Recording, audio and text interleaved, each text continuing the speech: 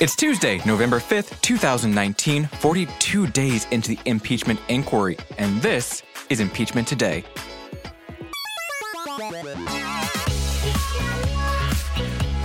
Good morning, I'm Hayes Brown, reporter and editor at BuzzFeed News. Thanks for listening.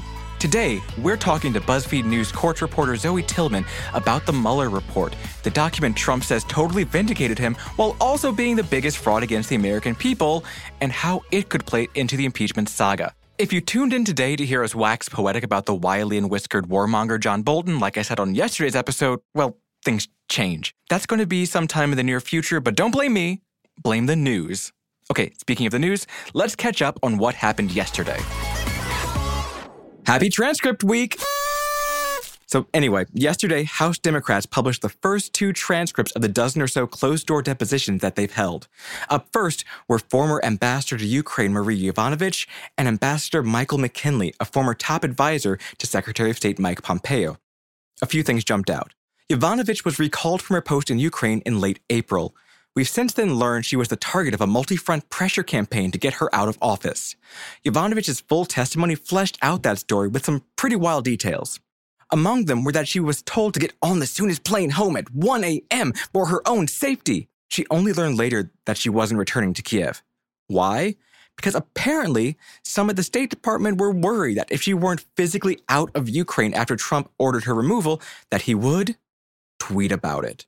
McKinley's testimony mostly focused on the plummeting morale around the State Department as news about the Ukraine call came out in September. He also told House investigators that he resigned because of Pompeo's refusal to stick up for Yovanovitch. In both transcripts, the line of questioning from the GOP members of the committees were interesting. I don't have time to go through all of them today, but there were some conspiracy theories casually thrown around. Oh, and a lot of angry statements about the secret process that were clearly said, knowing they'd be in the transcripts when they came out. Meanwhile, this is juicy. Lev Parnas worked with Rudy Giuliani in Ukraine, but he does not appear ready to go to jail for Rudy Giuliani. Parnas is a Ukrainian-American from Florida who worked to connect Rudy Giuliani with people in Ukraine. He's also been indicted for alleged campaign finance violations, donating money from overseas to GOP campaigns. On Monday, Parnas' lawyer said that his client is ready to cooperate with impeachment investigators. His lawyer says Parnas was, quote, very upset by President Trump's plainly false statement that he did not know him, end quote. There are pictures of Parnas and Trump together all over Parnas' private Instagram, so that stings. Given Parnas' role, though, as Rudy's right-hand man in all things Ukraine, this is a huge shift into just how deep into this off-the-books effort investigators can now gaze. Okay, that was the news. This is the noise. Last night, Rand Paul demanded that the press print the whistleblower's name. Here's what the senator screamed, at a Trump rally in Kentucky. We also now know the name of the whistleblower. The whistleblower needs to come before Congress as a material witness because he worked for Joe Biden at the same time Hunter Biden was getting money from corrupt oligarchs. I say tonight to the media, do your job and print his name. Now, what's interesting is that Paul knows that he can't say the whistleblower's name even if he wanted to, because federal whistleblower laws grant this person anonymity to keep them safe from retribution. So Paul is telling the crowd, the press knows who it is, so it's their fault you can't know this whistleblower's name, and in turn demanding that we in the press do the thing that he can't. I mean, I for one love it when a senator tells me to commit crimes on their behalf. What other crimes do you want me to commit?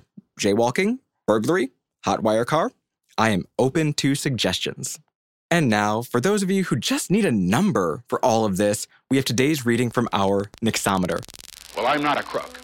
On our scale, a 0 is a normal day in a normal White House, and 10 is President Richard Nixon resigning and flying away in Marine One. And this morning, we are at a 6.5. I mean, we have Parnas flipping, Rand Paul tripping, more depositions dripping out. Whew, Jesus, it is a wild one out there, folks. All right, after the break, we talk to Zoe Tillman about the Mueller report. Stick around. At SheFit, we're tired of hearing new year, new you, fat-burning secrets, and lose weight fast. The only thing you need to lose is self-doubt. The body you're in deserves respect, love, and support. Support you're not getting from your current sports bra. It's time to experience the only sports bra that actually does its job and outperforms the most popular brands on the market. It's time to feel real support from SheFit. Save $10 today at SheFit.com/2022. Open to all teams and players, the NFL's Inspire Change initiative acknowledges the ways that systemic racism contributes to barriers to opportunity and equality, and focuses on ongoing efforts on creating progress in the areas of education, economic advancement, community and police relations, and criminal justice reform. To learn more about the NFL's commitment to ensuring a more equal and just future, text NFLIC to 635-635. It takes all of us to advance social justice. Raffi is the voice of some of the happiest songs of our generation. Baby Beluga. So, who is the man behind Baby Beluga? Every human being wants to feel respected. When we start with young children, all good things can grow from there. I'm Chris Garcia, comedian, new dad, and host of Finding Raffi, a new podcast from iHeartRadio and Fatherly. Listen every Tuesday on the iHeartRadio app or wherever you get your podcasts. Welcome back. All right, time for the segment we're calling This Fucking Thing. It's where we zoom in on a person, place, or thing that's shaping the impeachment story. Today, it's the Mueller report, the literary doorstop that earlier this year overtook War and Peace for the title of book the most people in America lie about having read. Joining us from D.C. to discuss the report and why impeachment has us talking about it months later is BuzzFeed News courts reporter Zoe Tillman.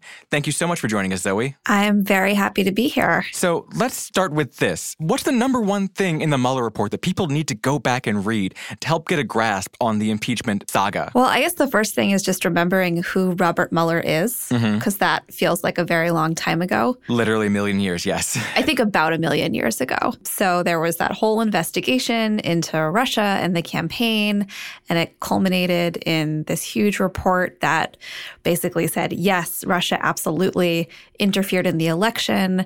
And as for whether Trump tried to obstruct that investigation, well, looked like he did, but we're not going to say for sure whether or not, because it would involve making a prosecutorial decision, and we don't want to do that. There are all these questions about whether the president can be prosecuted. It's a whole thing. And it kind of left everyone going, well, okay. Well, now what? Yes. And the now what was sort of nothing. It didn't really go very far. So we saw Democrats trying to do some investigating on their own, picking up on some of these threads, but it kind of petered out. There weren't any new charges. The Attorney General said, nope. No crimes, nothing to see here. Goodbye, everyone. Thank you, Mr. Mueller, for your service. You testified to Congress, and now you're done here. Or so we thought. Dum, dum, dum. So it's wild, though, that there's really not any smoking gun within the report itself. Just the report itself basically said, well, the president is willing to do all of these shady things. I just can't charge him for it right now. Right. And I think the overarching thing that did get us to this point is that from the very beginning, Trump was saying, this is illegitimate, and I'm going to do everything I can to try and stop it and undermine it. And that's what got us to the July phone call with the Ukrainian president, where Trump asks him to do the favor of looking into this Ukraine thing, and he references a server. And all of that goes back to all the effort that Trump and his supporters put in to trying to shift focus away from Russia. This idea that Russia tried to interfere, they say, is, not supported. It's what the favor was that Trump was asking for, was to continue helping him try to undermine the legitimacy of what Mueller was doing, even though that investigation ended months ago. One of the things that's been crystal clear from the jump once we started learning about, the whistleblower and all of this, and especially once the transcript-ish was released, was how much of what Giuliani was doing was about discrediting the Mueller report. But the rabbit holes he went down just seem kind of cuckoo bananas and just don't really make sense, especially when you consider that the president said the report totally exonerated him. What was their thinking in trying to push these alternate narratives? The big alternate narrative was that it was Ukraine, not Russia. Right. So Giuliani was traveling to Ukraine, trying to set up meetings with Ukrainians to get proof that, in fact, it was the Ukrainians or the previous Ukrainian regime, not the current Ukrainian regime, not the new one that Trump was engaging with this year, that they were trying to interfere in the election on behalf of Hillary Clinton, or at least to help Hillary, and trying to smear Trump by making it look like he was in bed with the Russians. And that's what Giuliani was traveling around the world trying to get at least in part. So over the weekend, a bunch of new documents dropped, thanks to you and other BuzzFeed News colleagues, about the Mueller report and some of the workings behind it.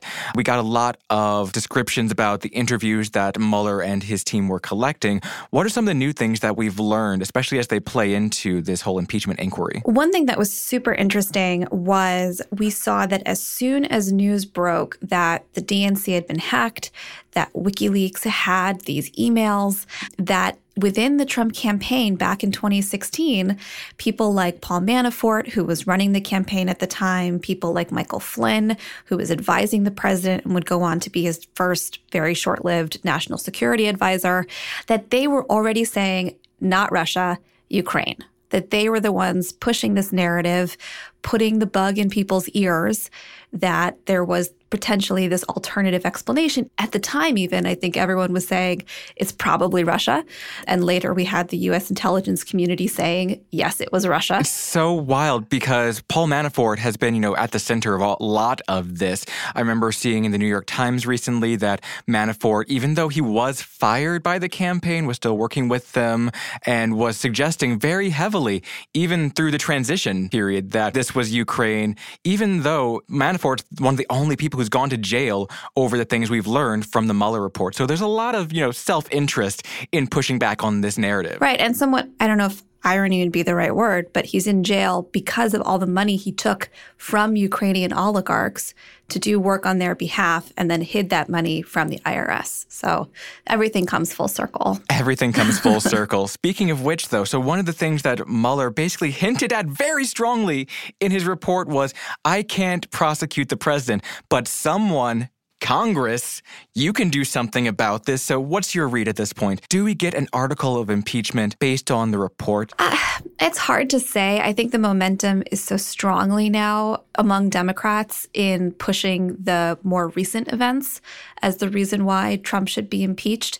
It really was hard for them to gain traction after the report came out in terms of getting the American people to continue to care about 2016 and what Mueller found with respect to that. It was sort of wishy-washy on whether Trump actually committed any crimes or did anything wrong.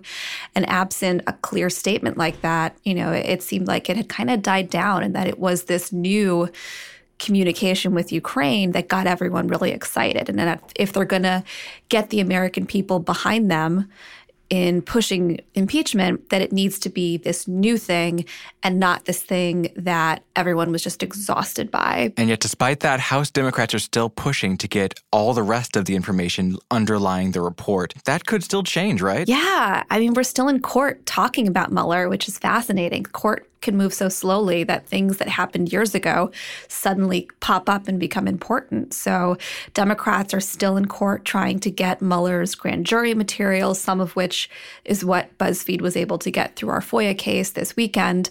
They're still trying to get it. And they're arguing that it's still part of the impeachment inquiry because all of these different investigations into Trump, they all still fall under the impeachment umbrella. That's what Speaker Nancy Pelosi said. It's not just Ukraine. It's everything they're doing up till now, going forward, is all about what could be impeachable.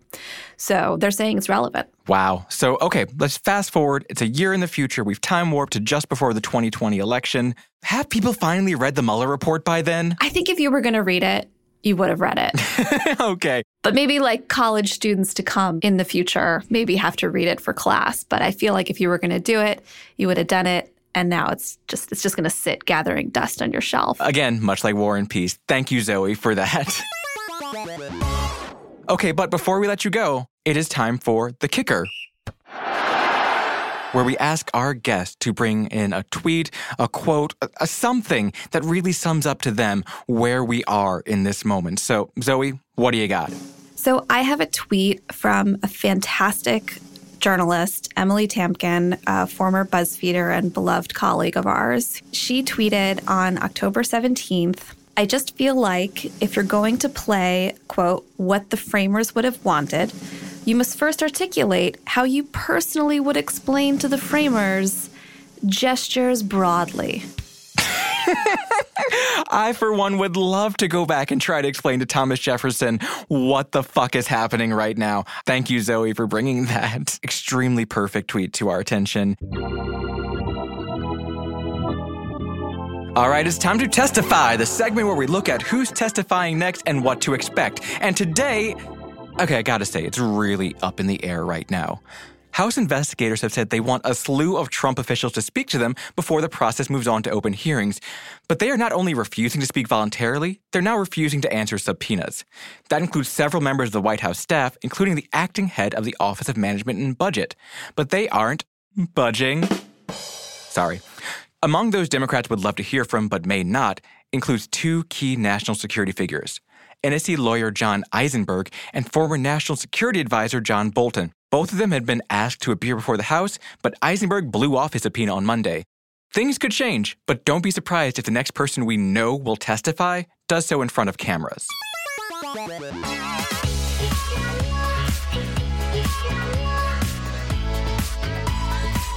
Okay, that's it for today. Come back tomorrow for more as we press on, undaunted through the tides of fate that seek to overtake us with so goddamn many tweets. Also, since, as always, we want to hear from you, all this week, please send us the impeachment things you're most curious about. What are your questions? What doesn't make sense? Open up the voice memo app on your phone, tell us your questions, and email it to impeachment@buzzfeed.com. We'll be including some of the responses on a future episode, so tell us your name and where you are in the world. Be sure to subscribe on the iHeartRadio app or Apple Podcasts, and maybe leave a rating and a review. Also, tell your friends about the show as we figure this all out together.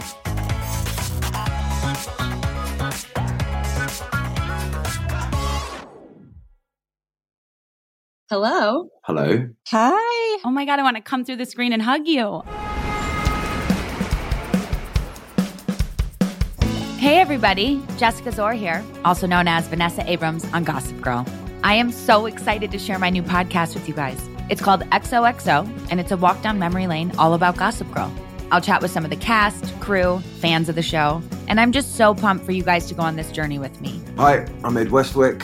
I played Chuck Bass. Is this Michelle Trachtenberg? I'll never tell. Hey, I'm Taylor Momsen, and I played Jenny Humphrey. Hi, I'm Sebastian Stan, and I played Carter Payson. That was one of the reasons I liked the character Jenny so much, is that she was very relatable. The whole thing was such a joy for me to do. And I was just so thankful that people responded the way they did to what we were doing. This really was just wonderful. I have warm feelings inside. Yeah, me too. I'm giving you air hugs. Mwah. Mwah. Listen to XOXO on the iHeartRadio app, Apple Podcasts, or wherever you get your podcasts.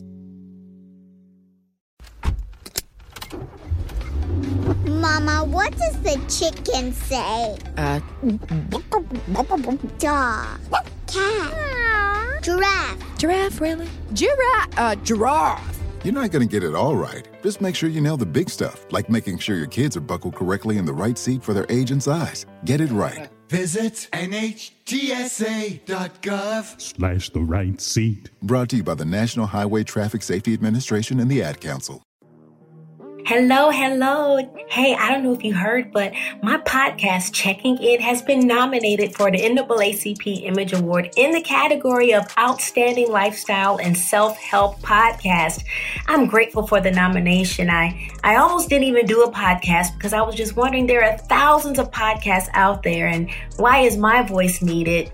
But a nomination from the NAACP lets me know that I made the right choice. And I encourage you to don't worry if there are thousands of something out that you want to do. Nobody has your sauce. So listen, you can still vote. Go to vote.naacpimageawards.net. You have until February 5th, 9 p.m. Eastern Standard Time. And please listen to my podcast. We're a part of the Black Effect Podcast Network on the iHeartRadio app or wherever you get your podcasts. Thank you for checking in.